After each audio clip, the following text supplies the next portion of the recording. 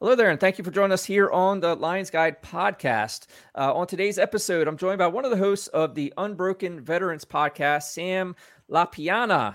And if this is your first time joining us here at Lions Guide, I'm Dale Walls. I'm the founder, and we're here to empower you, everyday people, to be world-class leaders. We believe that leadership is at the core of our personal and professional success. So we bring our guests on to kind of explore their stories and the lessons they've learned, so that you can leverage their insights in your own success. So, Sam, welcome to the show. Thanks for coming on. Tell us a little bit about who you are and what you do. Absolutely. Thanks for having me. My name is Sam La Piana, and I am currently in the Army Reserve. I am a combat engineer, 12 Bravo, specializing in route clearance. So that's finding IEDs on roads or footpaths and eradicating them. And on the civilian side, being in the reserve, I have a civilian job. So I sell industrial valves, to be specific. And I also run Unbroken Veterans Podcast with my co-host and co-veteran, Nick Meisner, who will probably be on another episode, or I don't know. Maybe we'll, maybe he won't. Anyway. We'll figure it out. It'll be a part two. We'll get Nick on. Exactly. Yeah, there you go. So yeah, that's kind of me in a nutshell. Yeah, awesome. So what was your decision to get in the Army? I guess, was that like something a lot of folks fresh out of high school, fresh out of college? Like what's the story behind becoming a soldier? So it's kind of funny is I remember recruiters in high school, and I considered very lightly like joining the Marines. I kind of talked to the guy, I got the brochure, and then it was highly encouraged by my parents to go to college. So I did do that. But then afterward, I graduated in 2010, technically 2011, which is another story. But I kind of joked it was I graduated in a time of, joblessness. People that had careers were getting laid off, everything. And I really wasn't sure what to do. And so somebody I knew had been in the Navy for years. And when I knew them, they were out. And they encouraged me. They knew I was kind of interested. And they said, probably the best advice was there's no way you could be worse off, which, I mean, is true to one degree or another. I'd say mostly true. So now, is that because you were on kind of like an empty path at that time, and they're like, hey, it can't be any worse than where you're at now? Exactly. And not that I was working a hardware store, and there was potential to go to another job or find something else, which I did do because I've only been in the reserve the whole time. I almost went active duty. That was kind of my intention. And then at the last minute started dating a girl, which that didn't pan out either, but that's fine because I wouldn't have ended up in the reserves had I not dated her. And so I decided to do the reserves, see where that relationship went. It went nowhere, but if I hadn't been in the reserves as possible, I wouldn't have met my now wife. So funny how life goes. So anyway, but kind of the last, one of the final straws was I would see guys, and everyone sees them. It's an old dude, and he's got the black veteran hat, and doesn't matter what branch they were in, it references how they served. So like it'll be U.S. Army or 82nd Airborne, or it'll be the USS whatever. And so I always thank those guys for the service and appreciated it, but I kind of realized that the best way to thank them was to go serve as well. And Right. So being a mostly able-bodied person, I should be able to do that. So I did that. Yeah, it's awesome. And so what was the tiebreak between Marines and Army? And did you talk to any of the other branches? I actually didn't. So the only time I talked to a Marine recruiter was that time in high school. And so I was going to go Navy, and then decided I wanted a gun. And I know I could have tried to be high speed in the Navy, but the young dude in my 20s who'd never been incredibly fit, he's trying to just straight up join the SEALs. And if I fail, end up painting boats for a living, didn't seem like a risk I wanted to take. And so I thought I wanted to carry a gun, do more soldier-esque stuff. And then wandering around Missouri with a gun in the woods, I was like, maybe I didn't want a gun. But in the end, I'm glad I went the Army. So that's why I went the Army. I'm not really 100% sure why. I kind of leaned Army versus Marines. I think it just seemed like Army had more expansive opportunities. And they do in the reserve, that's for sure. I know a lot of Marines that I've met through the reserves that are in the Army, and when they left active duty Marines, they became reserve Army because of opportunities. So. Right.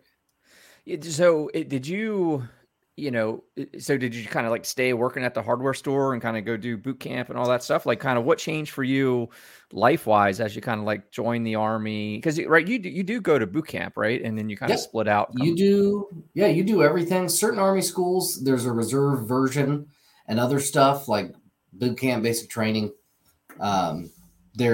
Everybody has to go to that. And so there's no watered down version, which there shouldn't be, especially for boot camp. So National Guard and Reserve and Active Army all go to the same boot camp. And so the reason I kind of things where they went life-wise was I ended up leaving the hardware store, went to sell cars at an Infinity dealership. And then from there actually it was like 2 weeks in, and this guy was like, hey, I like the way, you write emails and handle customers. I'm not really interested in buying a car from you right now, but here's my card if you're interested in a different form of sales. And so what's funny is that was in 2012, and that guy's my boss right now. Wow. For the second time, too. Kind of my brief overview of my civilian career. So I worked at Infinity and then left, ended up a few months later trying to get out of the car business, ended up back in the car business at Acura, had some issues with the dealership, went back to Infinity. And then, but it was while I was at Acura that I called this guy and was like, hey, you gave me your card 2 years ago. It's 2 years ago at this point. Dang. And I was like, I am interested in another version of sales. And so he kind of had to jog his memory, and he was starting an opening. And then it wasn't until I went back to Infinity that he ended up, he had the time and the space and everything to work me in. And so it's kind of funny leaving Infinity again, but I ended up, I'd help out on busy weekends and stuff here and there, make a little extra money on the side. But so anyway, I worked there. And then a couple of years later, I had an opportunity to go to work for a manufacturer and did learn my lesson. Corporate America is not for me in most cases. So then I had it out with my boss and I got fired. And this is one of those, it's good kind of thing because I've been traveling 50% of the time. I had a daughter who wasn't even one. And so I went from not a lot of time with her to all the time with her, and then found out I was deploying. And so I attribute a lot of our closeness, even now, especially what helped when I got back from deployment, was all that extra time I got to spend. So it's interesting that any time I've been fired in my life has been actually a really good thing. And so, anyway, it's kind of the roundabout of my civilian career. So then anyway, on deployment, because my now boss, again, he had been a mentor in the industry, remained a friend and mentor of mine. So we talked about me coming back. And so when I came back from deployment, had this job all ready to go. And I've been here, I got back in 2020. So it's been over 3 years. Oh, wow. So what exactly do you do there? So I sell valves. I'm inside and outside sales. And so I go to power plants, water, wastewater stations, factories, like M&M, places like that. And I sell them stuff either for their process or other things they have going on. Help them solve problems. Doesn't always mean I sell them something. Oftentimes it does, but it just depends. So here I am. Yeah, cool. I mean, I found that, maybe this is a little sidebar. I don't know, look, being in the military, being a veteran, like we're always like front and center, especially if you become NCO and stuff like that. You run a platoon and so gigs like sales and business development that are like high engagement, like I feel like we can kind of just like roll right in those. Like we'll talk to anybody. We don't have, it's like no big deal. Like I had a lot of success in my post-military civilian career just because like I can talk with people. I mean, I've got no Right. no problem getting up in front of people. Right. I can do my thing, and I credit a lot of that just to the rigors of that in the service. Like you're always standing in front of, like, whether it's the platoon or in front of brass or whatever the case may be. Yeah. But were you officer enlisted? No, actually I enlisted even with a college degree. I figured I could always go officer if I wanted to. And about 11 and a half years later, I never did. But yeah, so I'm an NCO, and but you're totally right. And that's kind of one of the things we hammer on Unbroken Veterans is like, hey, even if you think, because there's this kind of belief that, like, some people will go join the military and they become a plumber, like for the Army. Nothing wrong with that. They figure they learn the jobs set. It's something easy to transition to into the civilian side when they're done serving, and they're totally right. But the other side of that coin is that a lot of people think, oh, I was infantry, or like my job, I look for explosives. And other than select trades, like being a police officer or something, you think you don't have anything to offer, but you're really wrong. Again, we talk about, time management and planning is beaten into your head. Tactical awareness, just paying attention to your surroundings. Just like you said, having to speak. I'm kind of notorious for, I'm kind of the platoon or unit wordsmith too, is a lot of my sales and management goes to the Army, but my management and sales in the Army goes back to my civilian job, because I just know how to present information. And most of the time I use those powers for good. But every once in a while I use it to serve my Joes and not necessarily myself or someone else. So you're totally right. Military having you kind of almost groomed for a sales job, depending on where you fit in the platoon. Are you a talkative guy? Well, you could probably go definitely make some sales calls. My boss, he's a chatty guy, and he was in the Air National Guard for 13 years, I want to say. So yeah, it really does prep you very well. Yeah. And I think especially on the sales side, the people, soft skills and engagement skills, whatever. And I wouldn't call it extroversion. I consider myself, I'm a bit of an introvert, at heart, but I don't have a problem talking to people, so I wouldn't say it's like veterans are extroverts. I wouldn't go so far, but, I would say the requirement of service to be highly engaged with others, whether it's within a team, leading a team, following whatever, when it comes to sales, and you couple that with that, what we've got, that mission accomplish it mindset, because that's where people die on the vine of sales, right? They just aren't willing to kind of persevere, right? Keep working. And I feel like we come out with that much, if nothing else. If you're making it through boot camp, you're coming out with some sort of form of perseverance, that, making calls and getting rejected. And, even with clients I work with today, I go, you're not making a call because you're afraid of that. No, you're afraid of that rejection. It's not that you couldn't have that conversation, but you fear the rejection. I don't think we always have that problem. I joke all the time that I get rejected for a living is my job. And I mean, an outstanding or borderline outstanding closing rate is 25%. And so sometimes the way I explain it to people is I say, okay, look, if I give you a list of 500 people to call, you'll get a handful, if not 25%. Again, that's a good rate, and it takes a little skill to get there. But some people will want more information, or they'll buy the product. A lot of it is just a numbers game. So it takes that perseverance of, where I said, if I told you that every 10 calls you make, the 10th person will do whatever it is you're trying to accomplish, would you just make 10 calls, constantly? And they're like, yeah. And I'm like, it's almost how it is in reality, except you're not guaranteed it's the 10th person you call, but you got to call X amount of people. So many failures will equal a success no matter what. It's just the odds are, you can't bat 1,000, but it'd be hard to bat 0 as well. So sure. Then you introduce a little skill, knowing what to say or what to ask, that will increase your odds. And so there's really kind of a science to it, because never have been, especially selling cars. And that's why I sold premium cars, was being more pushy or, trying to be forceful. That wasn't my thing. It all about finesse and, explaining things. And that's why anytime I sold anything, I did research before committing to selling a product or selling a line, because I wanted to understand, what the benefits are. And in the industry I'm in now, I don't really have to worry about selling a bad product, but like cars, I wanted to sell a car I believed in. I liked Infinities a lot.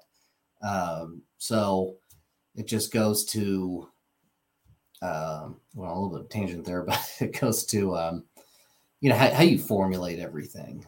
So yeah. Yeah. Look, I have to explain to people all the time because I really despise like, today's technology. Here I am, a technology guy about to say this, but like, people don't want to talk. They want to do text and do everything over email. And I have to explain to people and say, especially leaders, to go, look, humans are designed to communicate way more sophisticated than that. Like it's our words, it's our tonality, it's our expressions that we're given, so you need all of the above. You can't communicate effectively with just the words, especially of text, Right. when it's all gobbledygook, freaking, responding back like, what do you mean by, BTW, whatever.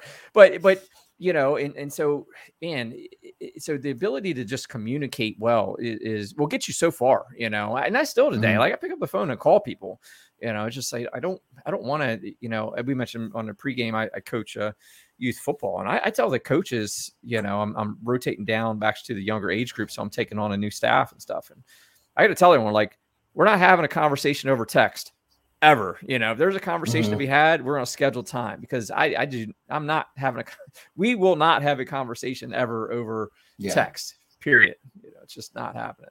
Yeah. It's that thing where like, I like interacting with someone on the phone because my tone, I can try to be more funny. Usually the way my humor goes with emails is I kind of say something and then it totally goes over their head, understandably. And then I make fun of myself. And that's really most of the time me getting humor out of emails. But at the same time in sales, with kind of going back to what we were talking about with the Army relation, so much of sales, at least for the way I do it, is dissemination of information.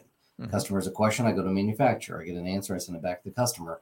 Well, then in that dissemination, there's a lot of like, you can cover your ass. You can prove, hey, I told you this last August, or, hey, I never got this bit of information. So I'm so torn, because the cover your ass thing is nice, but at the same time, sometimes, and I don't get told this so much, but sometimes my boss says it to others, is like, sometimes you got to pick up the phone. And it's especially when you're working on relationships, because again, someone like me, the way I operate in sales, big relationship person, it's just hard to formulate a really good relationship over black and white.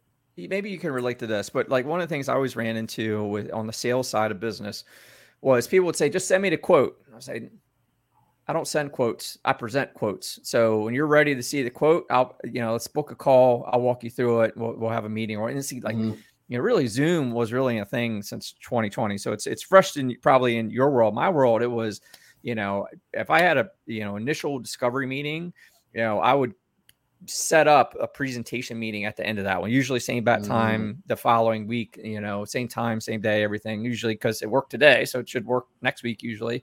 And but I would tell them, like, hey, I will come back and present the proposal, because people would say, just send it to me. Well, when you and I'm saying this for the benefit of people out there listening that are maybe in our trade or looking to get into sales, all they're going to do if you send them the quote is they're going to go straight to the bottom line, and then they're going to judge everything off the number. But there's a value proposition to be made. There's objections to be overcome. There's and I kind of try to get people to think of sales as leadership. Like, you're leading a prospect or a client to a desired outcome, a win-win desired outcome, right? It's a win for you. It should be a win for them, right? It should be something that they need. And we kind of need to lead the way to that, right? We don't just kind of like be an innocent bystander and let them kind of drive. You kind of go, let me lead you to a desired outcome. I mean, that's the way I've always looked at it anyway. I do it like consultative sales. Now, a lot of businesses is, I don't want to say guaranteed, but more than likely, depending on the customer. I know they're coming to me, I'm their valve guy, or I know that in this scenario, I'm already ahead, if I quote a project, because I quote engineers too, right? Like Black & Veatch or Kiewit, some of the big names. But anyway, but I look consultative sales, and I try to educate the customer. Again, just for me, I educate them in general. So I don't try to educate them why this particular thing that only I sell is the only answer. I don't play that game. But what I do is give them general education, if they're lacking it, about what scenario we're looking at, what their options are. That's one of the biggest is, okay, here are your options, and here's what I recommend. And then kind of using that to gain business too, because I'm the one that clearly knows what's going on. I developed a saying when I worked at the hardware store, because it always just drove me crazy the way people would say, well, the customer's always right. And I'm like, no, they're not. I'm the professional. That's why they're asking me. Now, I don't have to be a dick about it. Or if they want it this way, then just sell it. There are salesmen, especially in cars sales, that I saw where it was almost like they argued with the customer what the customer is buying. And I'm like, well, you're totally right. That's what the customer needs, option B, but they want option A. And so that's where, like, because for the Equalizer movie, when he's like, they pay, they say. And I'm like, now that's one I can get behind, they're not always right in terms of what the best product is, but they're right in which one they want to spend their money on. And, I feel like if at the end of the day, I did a good job explaining the scenario and they still wanted to choose whatever they wanted to choose, that's their decision. And there's nothing wrong that I did. And maybe, they know their situation better than me. So kind of going with that. So, you ever see that? And this goes back to the CYA thing you mentioned earlier. You ever run into the customer amnesia though? You're telling them, hey, B's the right thing. And they go, no, it's not A. I want A. And you go, but really B fits your needs. And then they get A, and then a week or month or whatever goes by. And it's, well, you sold me this freaking A, well, it's crap. It doesn't work. And you're like, well, sir, hey, actually. Yeah. Luckily, I don't run into that too much. I thought I was afraid of running into that in the car business and really never did for the roughly 2 years I was in. But like language especially is a big one in valves. Sometimes they don't know what a word means. So like, for instance, to give a brief example, so you got a butterfly valve. I don't think I have any in my office or pictures or anything, but you got a butterfly valve. It's skinny, and then it's got the butterfly that turns when you turn the handle on the top.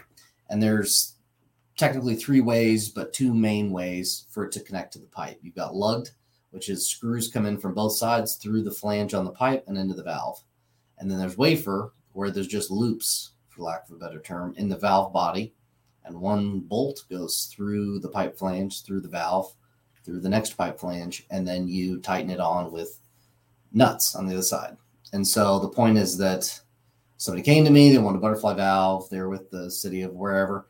And their description was wafer, and that's not uncommon. So I thought, okay. So I quoted it, they ordered it, they got it, and they were like, hey, what's the deal? The bolt, it needs like long bolts to go through. And I was like, well, you asked for a wafer. But luckily I was able to look through my emails, and it wasn't a mistake I made, which isn't definitely not an egotistical thing. It's more like I hate making mistakes. So I'm glad when it was not me. So anyway, and then I was able to educate them, but I was also able to say, you can use this, just use longer bolts. This was less expensive. This was technically easier to install. If you want the other, we can work something out. So definitely CYA. Yeah. And then like I say, I think sales, it takes a lot of leadership skills. It may be, and I tell people, like, look, leadership is everywhere. It's not always like a direct report, like someone that works for you and you're their leader. Sales is a form of indirect leadership, right? You're influencing them. You need to lead them, like I said, to their desired outcome, because they often don't know what that is sometimes. I mean, in your case, sounds like you're working with clients that are buying the stuff. They kind of know what they want, but some clients, like you said, in consultative sales, I was in the IT services business. They really don't know what they want. They just know they want it to work. And so, there's a lot of, leading them, and that, to your point, you do need to educate them, and that, builds a major component of sales, which is trust. If you're really helping them, you're educating them, you're helping them not make mistakes, helping them get the right thing, man, that builds a ton of trust capital. And those clients over time, those transactions, those sales, I loved winning so much trust capital with clients where they would go, Dale, if you say that's what I need, how soon can we get it? Yeah. Man? Like, that was it. That was the conversation. And I love that, because that was my goal, like to work with integrity and earn that trust that we could just get things done, build that relationship. And to me, it's important. It also helps me keep honest, and not that I need too much help with that, but it's like, I always looked at, I want the return business. I need to sell a valve today, but I need to sell one tomorrow too. Yeah. And what's going to have them coming back? Well, being a small operation, I'm really one of five. And that includes one person's the accounting department, and one person is inside and shipping, and then one person is just inside, and then the other person's the owner. So small group, I explained to people that, hey, part of us is our value add is being your consultant. Not every answer I'm going to come up with is going to include buying something from me, and I'll help you troubleshoot a valve problem even if it's not my valve, in the hopes that I'd replace it. But there have been times where, okay, well, you got an air leak. That's what it is. And I hope that in the future, that's what leads to more business, because my willingness to help. And I kind of explained it too, like, you got your big houses where they do pipe valves, fittings, and all kinds of stuff. And the way I explain it is, those guys are great. We do business with people like that. But where they don't specialize in valves, I can very specifically help you troubleshoot, because this is all I do. Kind of like a specialist, like a doctor. You got your rheumatoid arthritis doctors, you got your podiatrists, and so your heart doctors. So that's the way I swing it. And then but yeah, like with military stuff, it's all about presenting information. A customer versus an officer, I can say, well, here's the problem, and this is where people miss the mark on don't present problems without solutions. So I'll present a problem, but I present the solutions with it to the decision maker. And that's where, whether it's an officer or a customer, I say, okay, here's the problem, here's the issue, and here's 3 solutions, pros and cons to each, and my recommendation. And then they decide. Right. And whatever they think is best, go with my recommendation. Don't. It's up to them completely. And yeah. And I don't know, it's easy for me to remove the emotion from that too, because I did my best to give them what they need. But again, with officers, sometimes there's a little bit of ulterior motive in there, like, well, I really don't want to make all my Joes unload all those Connexes again and count everything, so I'm going to try to recommend a solution where we don't do that. But but that's, other than that, it's pretty straightforward. So you had mentioned earlier, just kind of like one of your motivations for serving was, instead of saying thank you for your service, you want to go serve. Like, so at this point, with obviously your military service so far and what you're doing with Unbroken Veterans, like, do you feel fulfilled in that initial motive? Yeah, for the most part. And are you talking about just the service or Unbroken Veterans, or both? Both. Yeah, I would say so. I'm coming up for my contract being up next April, and it's my second contract that I'm finishing, and the next one I'll have to go indefinite and basically finish out 20. And so I'm moving more and more toward being done. And I know there's more people than not that regret getting out, or they say, don't do it. You're past halfway there. And yes, but my rebuttal is always, if I asked you to run 20 miles, mile 12, it's not going to start getting easier. Plus, I also can see where some guys have a break in service where they serve however many years and then they get out, probably for the similar reasons as me. And then they come back to it. I don't think I'll come back. I think I'm ready to move on. But a big piece missing from my first contract was that I didn't deploy. That was an important education that I wanted. And the irony is that I re-upped partly because of TRICARE and partly because so in the reserve, you can stay in the same unit for your whole career. So like, for instance, other than changing from a detachment platoon that was a part of our company to now I'm in the main company, which happened back in 2015, that change. But I've really been in the same company for my entire career, which will sound crazy to some people. So I'm going with this is the leadership changes over time, as one can imagine, just like anywhere. And so there was a leadership change for the better. And so between TRICARE and having a daughter on the way, and then leadership changes, the unit improving, I was kind of interested to stay. And then right after I re-upped, I want to say like a few months, they were like, we have been elected to deploy. And I was like, oh man, here we go. And I don't know. Like, I would have wanted to volunteer, but I didn't volunteer. It's one of those things where something I wanted and I got it through force. I wouldn't have done that to my wife with a kid that young, but it just happened that way, clearly. Yeah, you wanted to kind of have it on. You were expecting to kind of volunteer to deploy, kind of have it on your terms, where you kind of re-up, and 2 months in, you got a little one, and yeah. So that was an interesting deal for sure. So where'd you end up? Where'd you deploy? So I went to Afghanistan. Nick and I were there from I don't say we got on ground in like July 5th or 6th of 2019, and then we came back in the helter-skelter spring of 2020. Yeah. Jeez. I mean, April 10th was the day I got back to Kansas City, where I'm from. And the COVID stuff was insane, for sure. I mean, the government, nobody, and I jokingly talk trash on the government. I seriously talk trash sometimes, but in all fairness, nobody had any idea what was going on with any of that.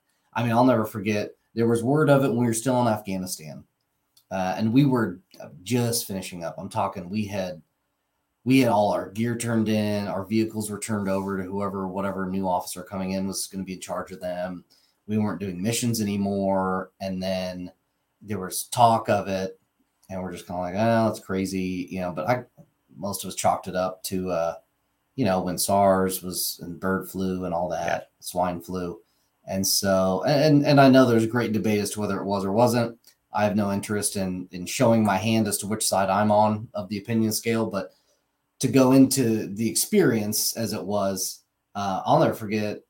So we worked pretty hard to keep a warrior mentality when we were over there. We were on Bagram the whole time, which is a difficult place to keep the warrior mentality. I mean, you got Wi-Fi, I don't know if you pass through there, but it's like a Disneyland, it's not, so many people just were under the disillusion that they weren't in a third world country at war, because of how big it is, how protected it is. So anyway, we finally went to a movie at the MWR, and partway through, all of a sudden it was all turned off. Like, what's happening? And they're closing the MWR, and we're all confused. And so then we had to go back to our barracks. And so then come to find out that everything was just closing down on base. At this point, we'd even turned in our ammo. We were within 2 days of leaving. So we left in the next couple of days. None of the mask stuff had come out yet. None of the other kind of craziness, but they definitely wanted people separate, which was interesting because they weren't letting us be outside. Again, this is back in the early phases when things just kept flipping back and forth as to what you're supposed to do. They wanted us, we couldn't be outside, so we had to be in the building, the circulated, vented air from one room to the next. So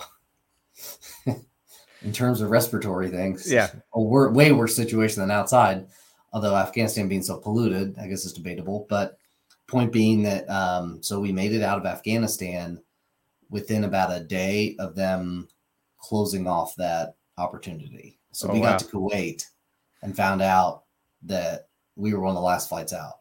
And we were in Kuwait for about 3 days, which was a day and a half or so longer than we were supposed to be. And on the way out, again, trying to maintain some warrior mentality. Kuwait, for those who don't know, is the vacation deployment. It's not combat. It's in a very safe area. They've got, shrimp for lunch. There's, football fields and track and volleyball stuff and beautiful gyms and pools. And, people are there. It's like a purgatory in the Middle East. And so we avoided all that, again, to keep that warrior mentality. But when we were coming back to Kuwait, we're like, we're going back to States. We're going to go to the steakhouse. We're going to do all that stuff. And all of it was closed. Not a and they have Starbucks. I mean, not a Starbucks was open or Taco Bell or anything. And so, we basically played volleyball and twiddled our thumbs for 3-ish days. And then we left, flew through Germany and New Hampshire, and then got to Fort Bliss. And the morning, which is basically the next day. So that morning, there was a worldwide military 60-day no travel order put out. So, I mean, I made it to Bliss barely. And that would have been another 60 days at least before I could, then go through the 2-week process at stateside before seeing my family. So this must have been like March 2020, because that's when things really just. Oh yeah, it was March. Yeah. It was late March. Yeah. And then we had to quarantine for 2 weeks. They had tents in the desert. And it was very interesting because it was very, it was like bittersweet, but on very opposite ends of the scale.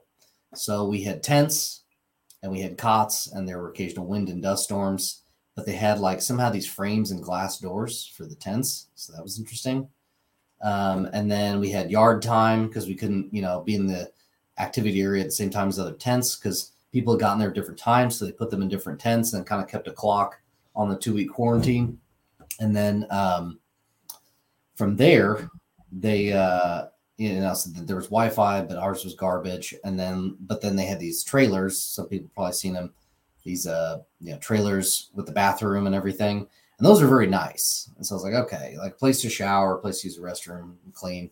I can take that over poor Wi-Fi. And so, and then we flew. Then we got, after 2 weeks of that, they were able to compress 2 weeks of demobilization into a day and a half, which was appreciated, but it kind of makes you scratch your head over all the other times it takes 2 weeks. But then being around on Fort Bliss, again, the back and forth, the craziness of the COVID. At first, MPs were yelling at us because we were supposed to wear a mask outside, not inside. And then obviously that changed background. So it was just, it was insanity. And so we had I have a picture of a friend of mine. When we were going from the tents in the desert to the main post, the Army had administered these literal ShamWows with holes cut and rubber bands pulled through them to keep them on our faces, the mask, because they didn't have masks or anything else. And so it was it's quite the experience. But yeah, it's like a lot of decision whiplash through that period, like this first 3-4 months, like March on.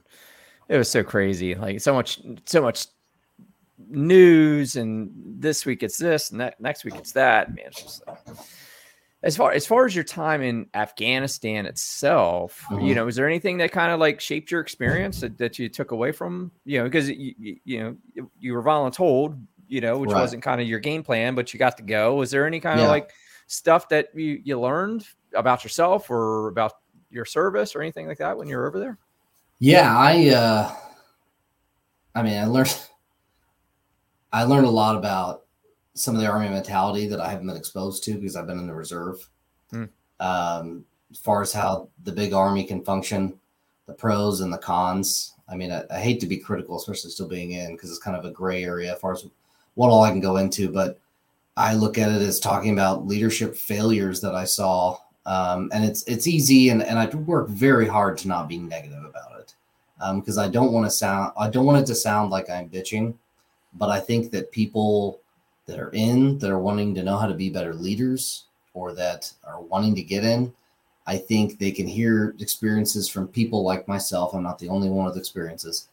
I think they can hear those experiences and apply them to their own leadership style, because some stuff was extremely frustrating. And I kind of got to the saying that, like, some days the biggest enemies were on base with me, not outside. And that's because of people, either not wanting to listen to other avenues of thinking, or they have their own agendas, and that happens at all levels. I definitely dealt with other NCOs, my level as well, that were not good. And so for instance, our job is to find IEDs, and we were good at our job. People like to talk trash in the reserves, and I can tell you right now, I don't care who you are, what your experience is, in both active and reserve, there's good units and there's bad units. We fell in behind a bad unit that was active duty. And I'm not saying they were bad because they're active duty, but they were a bad unit and they happened to be active duty. And it showed in their vehicle maintenance. It showed in their repertoire, or in their relationship with locals and other people on base, as far as getting stuff fixed or things like that, logistics. And so, but one frustrating thing was our job was to handle IEDs, and our platoon specifically practiced hard at vehicle recovery, so we could quickly deploy a tow bar. A lot of units that they don't, or platoons rather, don't necessarily practice that stuff all the time.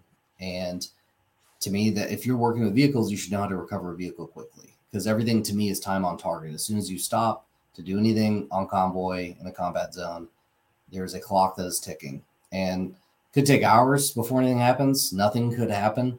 Or, it could take the enemy's close by and they can get a mortar squad together in 10 minutes and start hitting you with artillery. So you just don't know. So you want to be as fast as possible. Also, because you don't want your mission that's planned for 6 hours to become 12 or something. So things like CASEVAC, medevac, we practiced all that. And so after a little while, the higher ups decided, which was outside of our unit, decided they wanted to be a part of our validation lanes, because weekly we would run rehearsals in validation lanes for practice. And so they wanted to start being a part of that, and it just wrecked it. And so at one point, to give you a little background on the job and how some of the stuff works. So we mostly do road IED searches, but we do dismounted as well on foot. And we were doing that in Afghanistan. And so you have, if you're a combat engineer, your route clearance, you're familiar with these things called enablers, which just means, like mine detector, but it's a lot more than that. There's IEDs with no metal parts. So the term mine detector is not really a good description of what all stuff we're carrying around with us. So we've got stuff that detects carbon. We've got stuff that detects wires. So we've got all these things. Now, here's the thing. None of them work on asphalt, because some of them use stuff like ground penetrating radar, things like that. Asphalt is too thick. But also, no one's going to walk up to asphalt with a shovel and bury an IED. It's just physically not going to happen. So that's where, no one had explained that we were supposed to simulate anything else than what we were doing, and we were doing a validation lane on asphalt. And when there was a simulated hit on an IED on a vehicle behind us, we jumped out of the truck, we grabbed the litter as the designated CASEVAC team. We ran back to the truck to notionally do CASEVAC. And so after we did, this captain comes up and he's like, did you guys scan the road before you ran back to that vehicle? And we're like, no, other than with our eyes. And he's like, well, why did you not do that? And we were like, because, well, A, you don't have to, because they can't bury stuff there. And B, the enablers don't work anyway. There's physically no way to scan, plus the fact you don't need to. And then he was like, what do you mean by enablers? And we held him up. And he's like, oh, okay. And I'm like, why are you validating me right now? Like, why? You clearly have no knowledge of what's going on. We were fine doing our own thing, and you guys had to get involved. And so that's kind of one of my main gripes that I experienced, or examples. As far as learning about myself, I was curious to get into a conflict to see, how I would really react. I feel like I've always been pretty good at reacting to a situation, less than desirable situation, especially if it unfolds fast. And so, but the way I saw it is I never really knew unless I was in combat. That's one of the reasons I wanted to be, not because I'm an adrenaline junkie or because I like fighting or anything, but how, I don't know how else to really know yourself than in a moment of true chaos. And so I was in a vehicle that was hit by an IED. And so now I know gunfight is always different too. And so, but as far as being in a vehicle that's hit by an IED, I reacted according to training, and we all conducted ourselves as we would. It was a non-concussive IED. So it was what you call a DFFC, a directionally focused fragmentation charge. It's basically a bunch of screws and nuts and bolts packed in front of an explosive element, and it's in a tube. And so it shoots it all out at, breakneck speed. I've got pictures of the truck that's all torn up, and you're talking hard cast metal parts of the truck. Just, it looks like something took a bite out of it because the screw passed through the metal at the speed of Mach Jesus. And so, but the RGs that we ride in are so up armored that none of that stuff pierced the actual hull of the vehicle. Wow. And so that was good. And our gunner happened to be facing this other direction where there was a post, because there's a roof on his gunner's hatch. And so there's the post, so it protected him. And so, a lot of it. So you guys hit it, no injury casualty? No injury casualty. Shockingly, even though we had 3 flat tires, we were able to drive back to base. And the driver's not particularly a good driver. Love him. He's hilarious.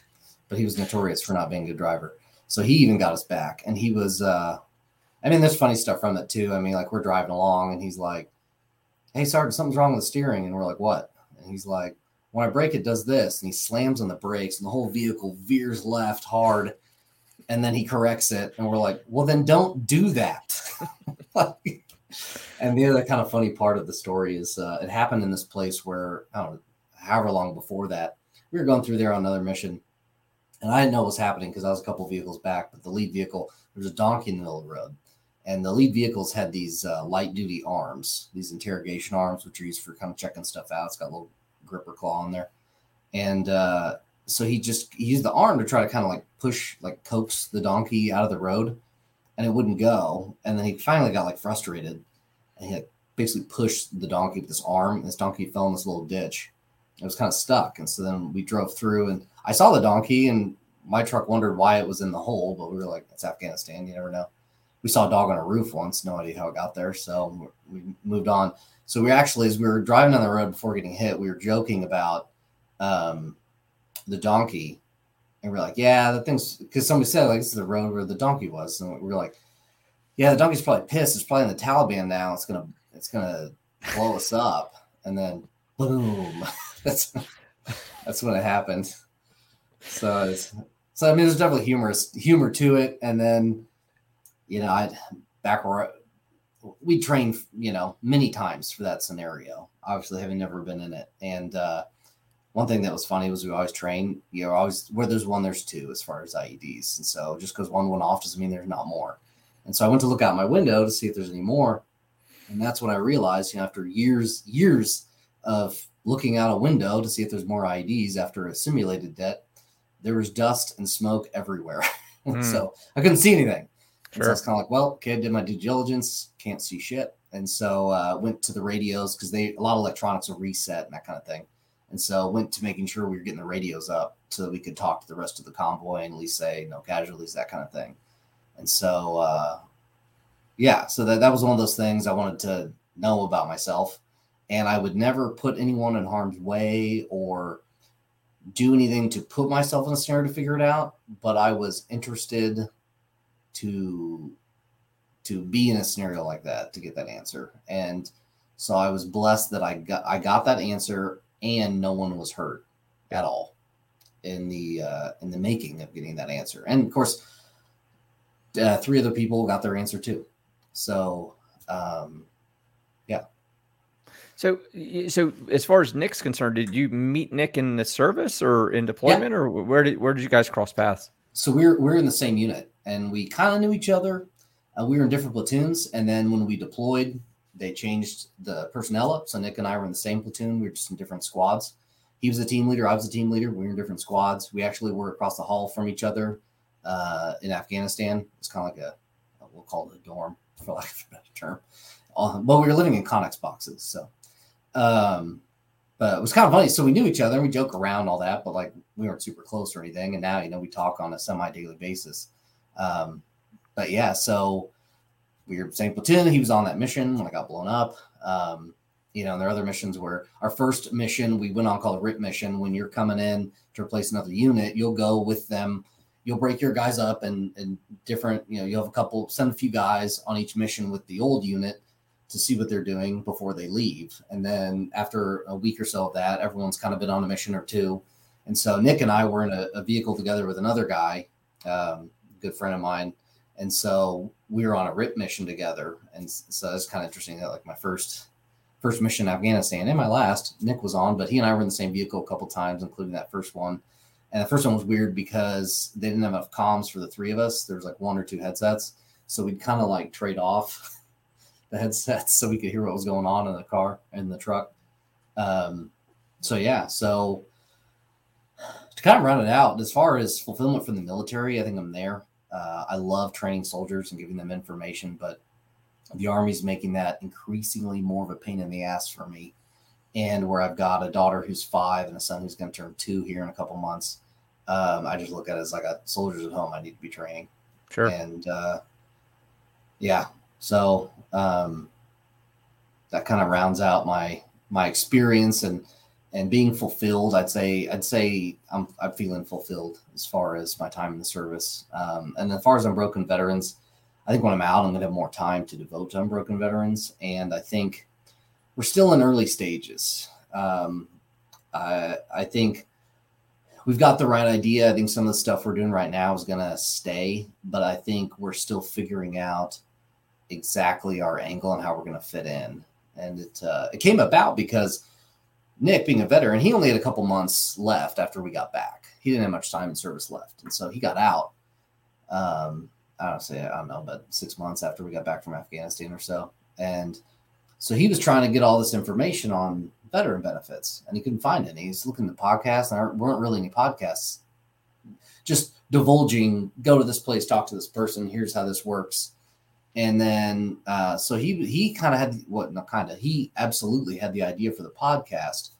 And then he came over to my house to ruck, because I found out he moved into a similar part of town as me. And so he came over for us to ruck on this trail. For those of you who don't know what that is, military rucking, Army rucking, you're basically got a big bag on your back, ideally an actual backpacking backpack, with the frame and everything. But you got a backpack, a JanSport, whatever it is, you're rucking, baby. And so he came up. That's a thing. If you guys don't know look it up. You go on YouTube, whatever. But you can find ruck packs and weights, and a lot of people ruck with like 50-pound packs plus, whatever. Yeah. It's a good little workout, right? You're not just going for a walk. You're like 50 pounds for however many miles. Well, especially that you can decide like how far and how much weight. And I went pretty heavy weight, because it was just so much better when you cut back. So he came over for ruck, and then, before he headed off, he told me what he's interested in doing and asked me if I'd help out. And so I said, absolutely. Some of my sales skills translate because, I got to produce. We have to cold call people, say, hey, you interested in being on the podcast? We got to, explain who we are. When you call these people, we've had some higher profile people, and then some not as high, just in terms of probably recognition, so like Dr. Rachel Yehuda, she's a pretty big name, at least if you're aware of the psychiatric industry. And actually I'm reading a book right now on generational health and healing generational wounds. And she's actually quoted in one of the chapters. And so that was interesting, because I'm like, oh, I've met her, talked to her for an hour. Yeah.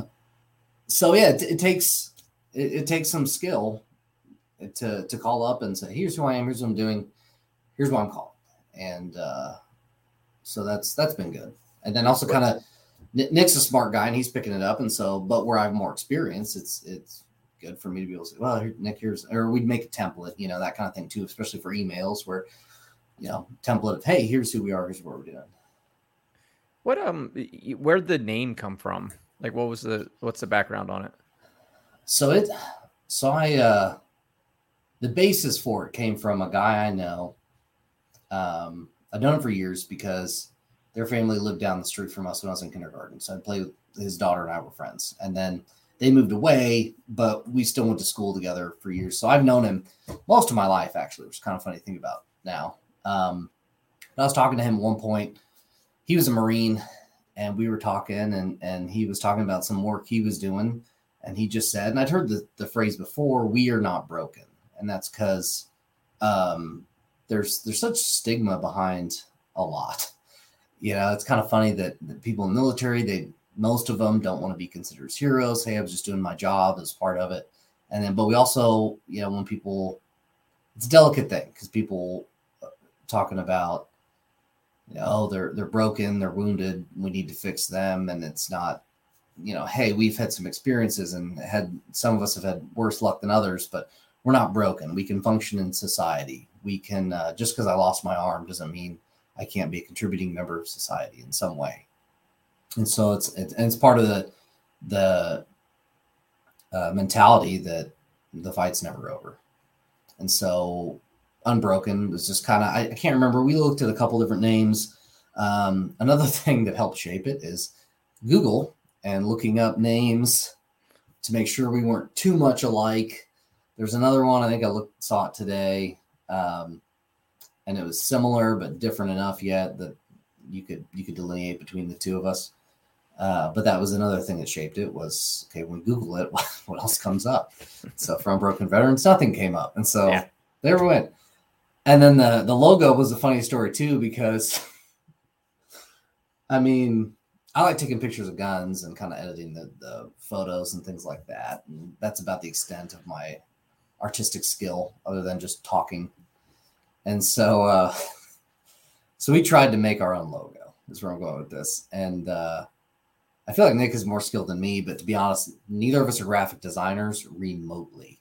And so we had this just awful. I mean, it looked like we got licensed photos, and then I threw in a photo of my own that I'd taken of something.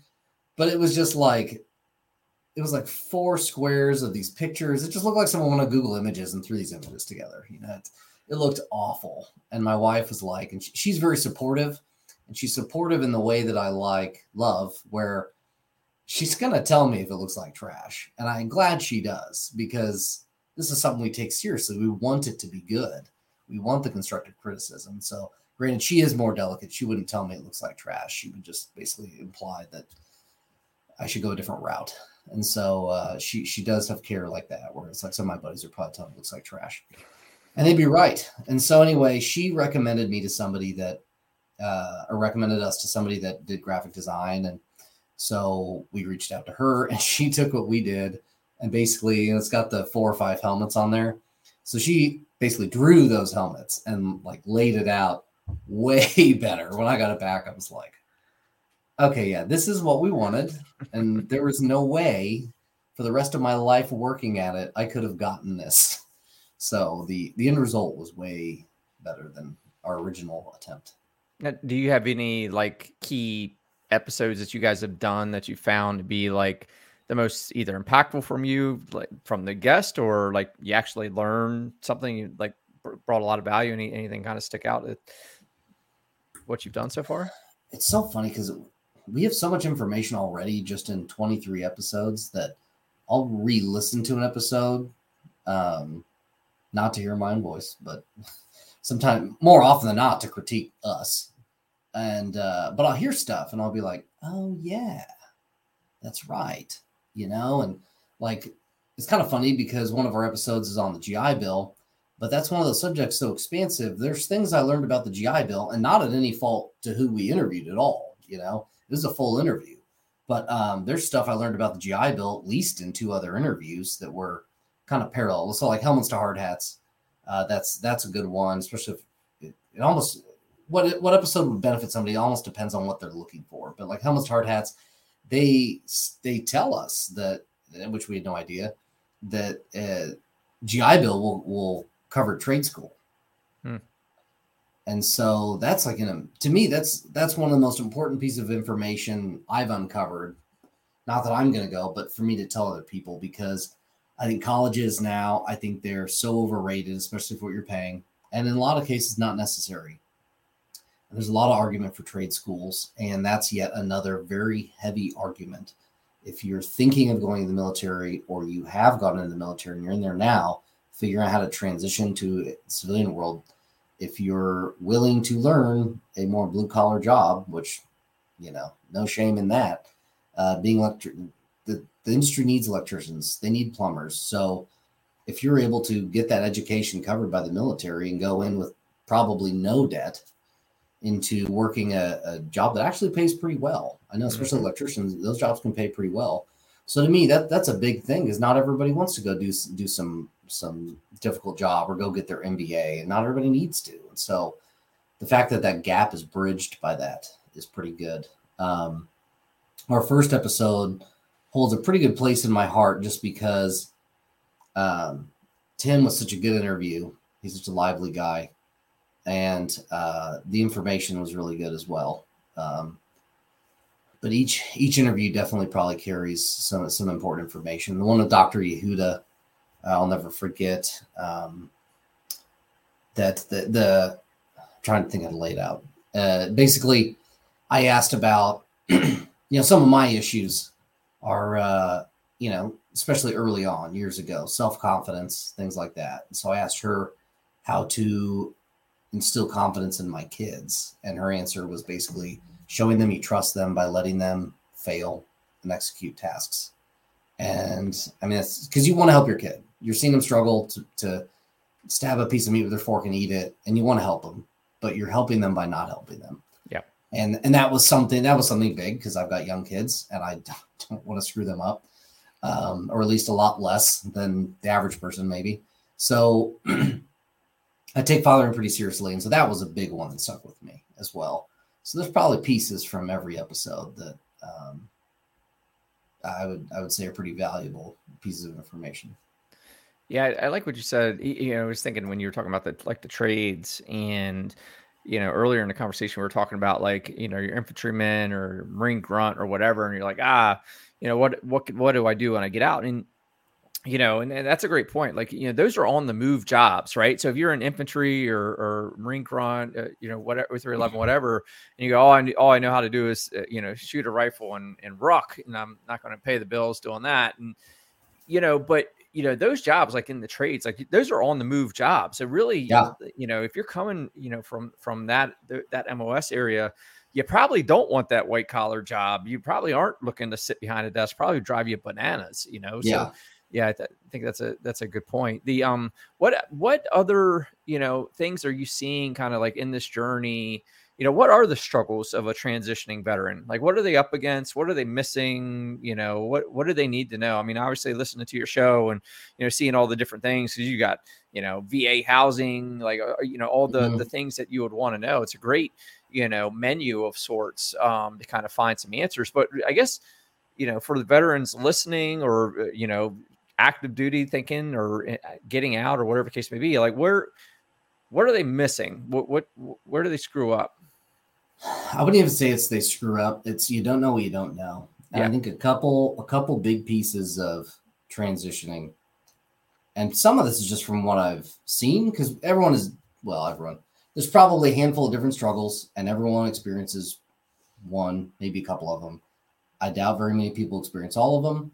And so there's some I'm not going to know, partly because I've been in reserve the whole time. So I've had a civilian career. So it's pretty easy for me to pull out of the military when I kind of already have this going on. But I would say that the two kind of big ones are the emotional support, and to be specific, when you're in the military, and I've served time on active as far as basic training and, 2 weeks of, sometimes up to a month almost of active duty orders and stuff here and there.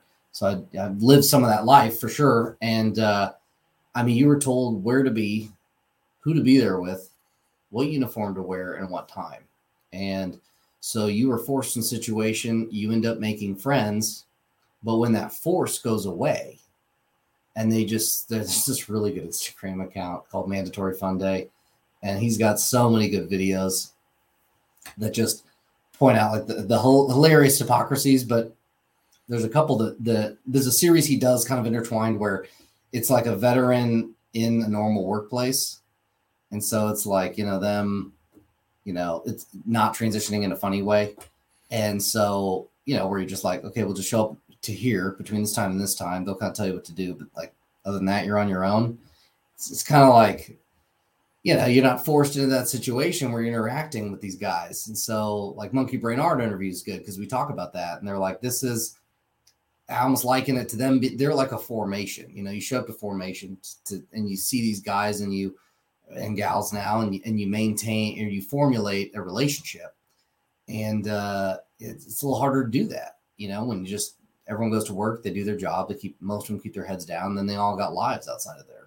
So it's hard to formulate a connection, human connection, like you and I, you were talking about earlier, humans needing that connection. And so I think that's part of it. So I think it's important for veterans to stay connected to each other, but also to find groups. A friend of mine got out I want to say within the last year or so. He's super into hunting, and he's got a hunting dog, and he found a group where they all meet up and do hunting dog stuff. I mean, there's this formation right there is kind of what I call it. It's showing up to his formation. Here's the time, here's where to be, and then he's going to make friends based on that. And so I think that's a big piece. I think another part is, and I'm seeing this outside the veteran community too, is people don't know how to get a job. And because it's so easy to say, okay, you get out of the military, go get a job. Or, oh, you're having trouble paying your bills, go get a different job. Yeah, that is the solution, but it's such a vague way to, like, they may not know how. And it's not that it's a difficult process, but you have to have some idea what you're doing. You have to know how to present yourself. You have to know where to look or what kind of jobs are out there. A lot of people don't know what kind of jobs are out there. Sales probably covers 50% of the job market in one capacity or another, but people hear sales and they think like a used car lot. And that is so far from the majority of types of sales. I'm just using that as examples. I'm in it. But like when you walk into a McDonald's bathroom and you look at the paper towel dispenser, there is a guy that sells paper towel dispensers to McDonald's for a living. Like, that's a sales job. McDonald's says, we're building new McDonald's. We need 4 of these and whatever. So again, the point being that they don't know where to look or how to look. And it's kind of something Nick and I have been talking about and working on. We're going to try to have a fillable form PDF on our website. So, if you're interested, keep checking out our website. We are a slow moving vehicle with all the other stuff we have going on in life. Just ask Dale. It took months to get this interview together, but we are a slow moving vehicle, but that PDF will get there. And the idea being that they can put their phone number here, their address here, their name here. They can fill it out in this way to make it easy. Okay, well, now they at least have a PDF, a PDF of their resume. Okay, that's kind of difficult, and it's not. Yeah, I have a resume that's good, and that I've gotten jobs with it. I don't know if it's the best one. I've heard people say it looks good, and whatever. But then also trying to figure out how we can talk. How do you go find a job? Is it simple as just going on LinkedIn or Monster or whatever? And it is and it isn't. Again, but, going back to that 25% closing rate. If you call 100 businesses, you might get, 25 for 25%. You might get 25 opportunities for job interview. Okay, well, the job interview is not the job interview. So now it's your closing rate on your new chances. So your new, what's 25% of 25? And so it goes down from there. And that's where the skill comes in. Being able to talk to people, present yourself, answer questions, knowing what kind of questions they're going to ask in the first place and how to respond. Like if somebody says, Dale, what's your weakness as an employee? And then it's kind of like the trick is to make a strength sound like a weakness. And so, like I work too much or something. It's just an example, my weakness is you hire me, I'm going to be your hardest worker. And some people exactly. Like yeah. People don't like me because I work harder than them. You're right. Like something, I'm sure someone could class it up way better than I just did, but that was off the top of my head. So, but people don't know that stuff. And there's a lot of groups of people that are trying to help them out, but you don't hear about them. And that's kind of where we come in. We're trying to get word out. You don't hear about them, or then, some people, one of the several things the Army taught me is you can lead a horse to water, but you can't make them drink. And so at the end of the day, I can go out and I can hold someone's hand and make them aware as possible of every opportunity or way to enhance their life, but they still have to do it. Even if I go interview for them wearing a mask, I can't go to their job every day and help them maintain that job. So, if we can at least help the people that are willing to follow through, that's a big step in the right direction. Yeah. And that's, you've been talking about the numbers game, and that in itself is a numbers game, right? The more veterans you can get in front of, and the more likely, a percentage of them are going to take the steps that they wouldn't have otherwise, unless they got that information from you guys. Right. Or they have the 1-2 and the not know how. And then when I said, we go click on this link and you can submit your application. Then if they call you, go see them. There's the how to. And then they can take all their willingness and attack. Yeah, you mentioned confidence earlier, and no listener here Lions Guide podcast hadn't heard this before, but it's why I promote clarity so much. Is like, you won't make moves unless you're clear on what the moves are, and like you said, like, and rightfully so, or you corrected me. It's like, they don't know what they don't know. So you're really imparting, a fair amount of clarity. Like, hey, here's what you do need to know. Here's what the opportunities are, and here's where you go, and here's the steps, and here's what you can expect to get out of it. And that's where confidence comes from, right? We fear the unknown, right? We're not going to move. Oh yeah. When we don't know, like that's a quick way to get stuck. And I tell people like, well, I'm stuck or I don't know what to do. Well, start researching, start asking questions, ask someone who's been there, whatever, and start getting that clarity, because clarity builds confidence. Confidence, creates courageous action. And now you're moving, you're moving in the right direction. So. Yeah. Clarity is huge, because communication is probably one of the most important skills I found between both civilian and military career, because it's kind of amazing what people will let you do or help you do if you're clear about your intentions, and especially in your execution. I mean, it's like, I may or may not have parked a military vehicle at my house because I asked the police escort if I could do that. And there was some forethought. There's some other skill involved as far as planning and luck. There's a lot of luck involved. But at the end of the day, I took somebody aside, maybe, allegedly, and said, hey, what are you doing, after you are done with us? Well, I'm on overtime. Awesome. Can I ask you another question? Okay. Could we alter the route a little bit? Where are we going with this? And I may have explained exactly what I wanted to do, and just black and white. And I knew they were going to say yes or no. And they said yes. And then the only stipulation was, let me check with my partner when they arrived. That guy showed up. The one guy asked the other guy, he was good with it. So I may or may not have a picture of a military vehicle in my driveway, because I had a plan and I was extremely clear.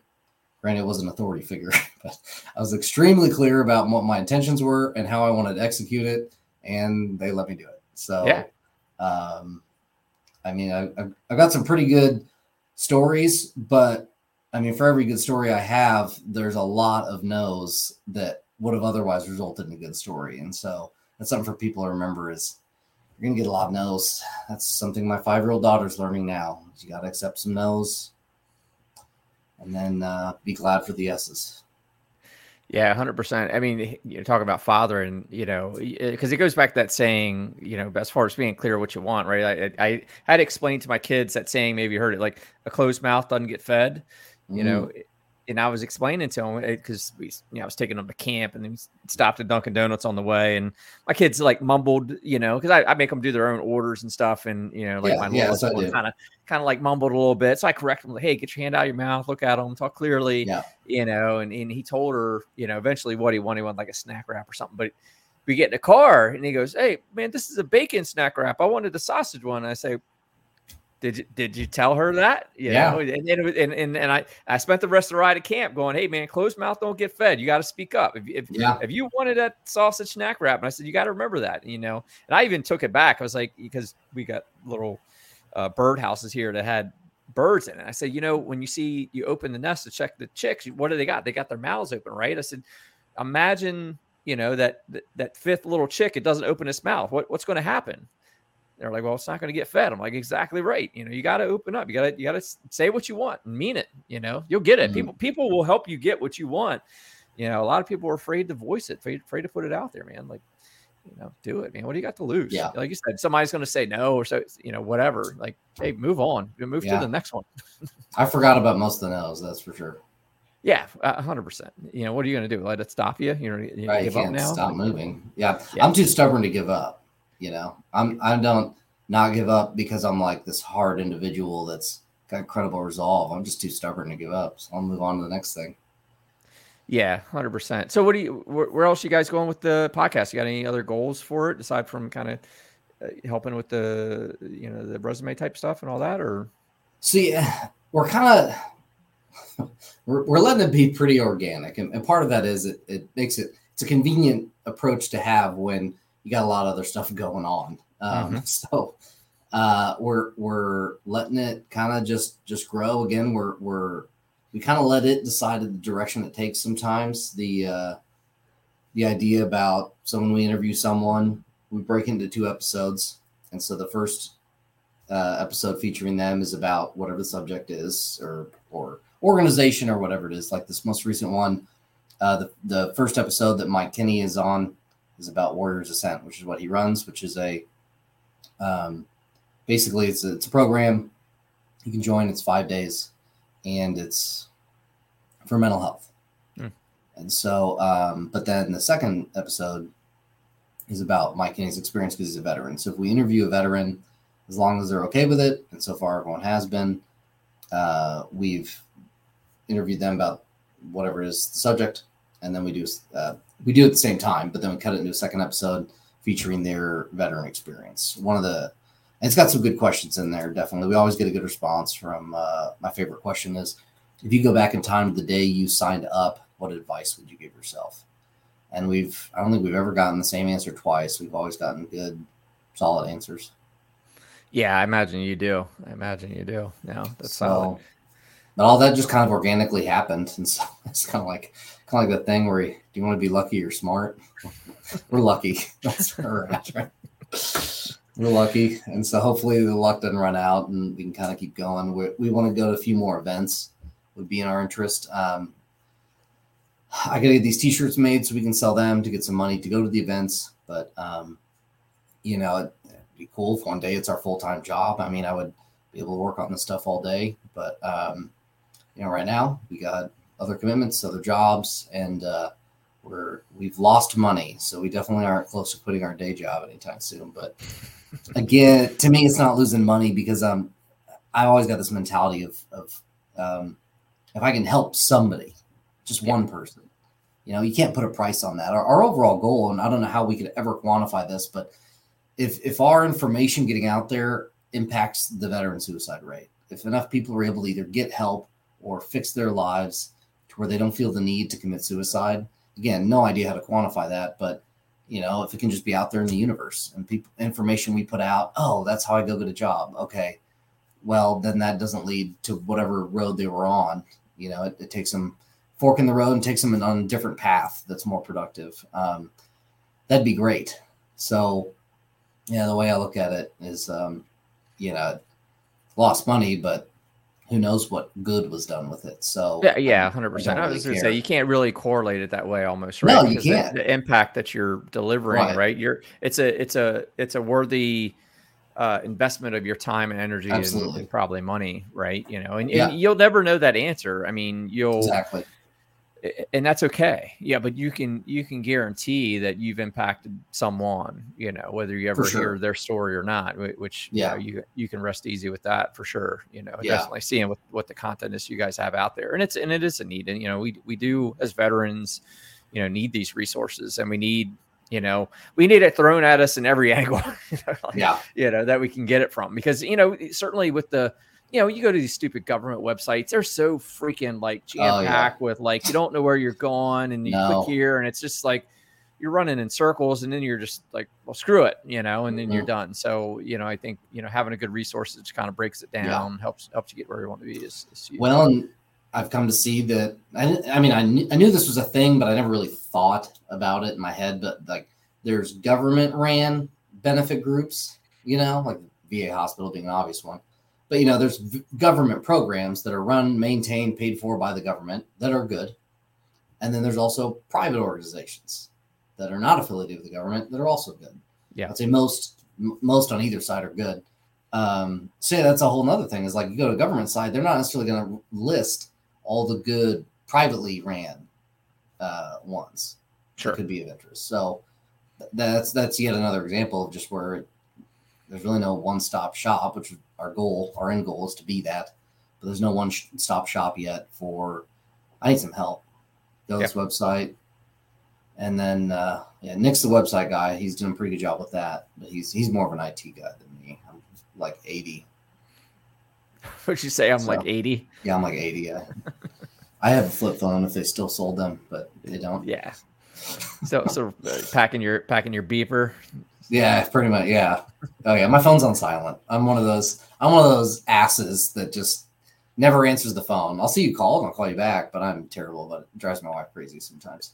Yeah. Honestly, talking about mental health, I encourage people, freaking check your phone. Don't let it check you, man. Turn all that crap off, shut off all the notifications, put it on silent, and check it when you got the capacity. Don't let it thing check you every minute, throughout the day. Freaking drive you bananas. So, yeah, man. Well, Sam, bring it to a close here. But before we run, how can we find your website and what platforms, website, so on and so forth? All right. So if you go on Google, you search Unbroken Veterans. I don't think we're the first and maybe not even the second one that comes up, but our Instagram, our LinkedIn, our Facebook, they kind of come up next. And whatever comes up first is not Unbroken Veterans. Very similar. I don't remember what it is. But the point is that those come up. The website's a .io because we're just at that tier of business right now. But I think the website might come up on Google. Obviously, it's going to be shared in the notes today on the podcast. But of course, it is also shared on all of our social media, which comes up, pretty early on in the Google search, at least on the first page. So those are, I wish it could be a little easier one day. Hopefully it is, but it's a relatively easy way to find us, get a hold of us. We have a spot on our website. You can message us. And then of course on all those media, you can message us. Please bear with us. We don't check everything every day. Again, slow moving machine, but we'd love to have you reach out with just if you like it or suggestions for content. We take all suggestions seriously because we look at it as we want to cater to the veteran world, not just Nick and I. So, yeah, definitely. In Apple, Spotify? Yeah, we're on good question. Apple, Spotify, Google. I think another one. It's an emblem I don't recognize. And again, as we've established, I'm 80. So, it's but those are all, of course, linked. We have everything linked together. Nick is a master of webbing everything together, so it should be easy to find. Sweet. Yeah. No, man. Well, I appreciate you coming on and kind of tell us a little bit about what you're doing. And yeah, Unbroken Veterans, like I say, if you search it, you'll find it. And like I say, if you go on whatever your podcast platform is and search in there, it comes right up. So not too hard to find. So, man, Sam, I appreciate you. It's been an honor to have you on. I definitely, appreciate and honor the work that you're doing, man. Keep it up. I mean, regardless of what it's taken and frequent, infrequent, whatever, like I said, that stuff's, banking up, some veteran, next year, and you got another, 15 to 30 episodes out there, right? It's out there on the shelf for them. Yeah. So yeah, man, hats off to you, man. I appreciate you guys. Thank you. The honor is mine. And yeah, I don't think we'll quit.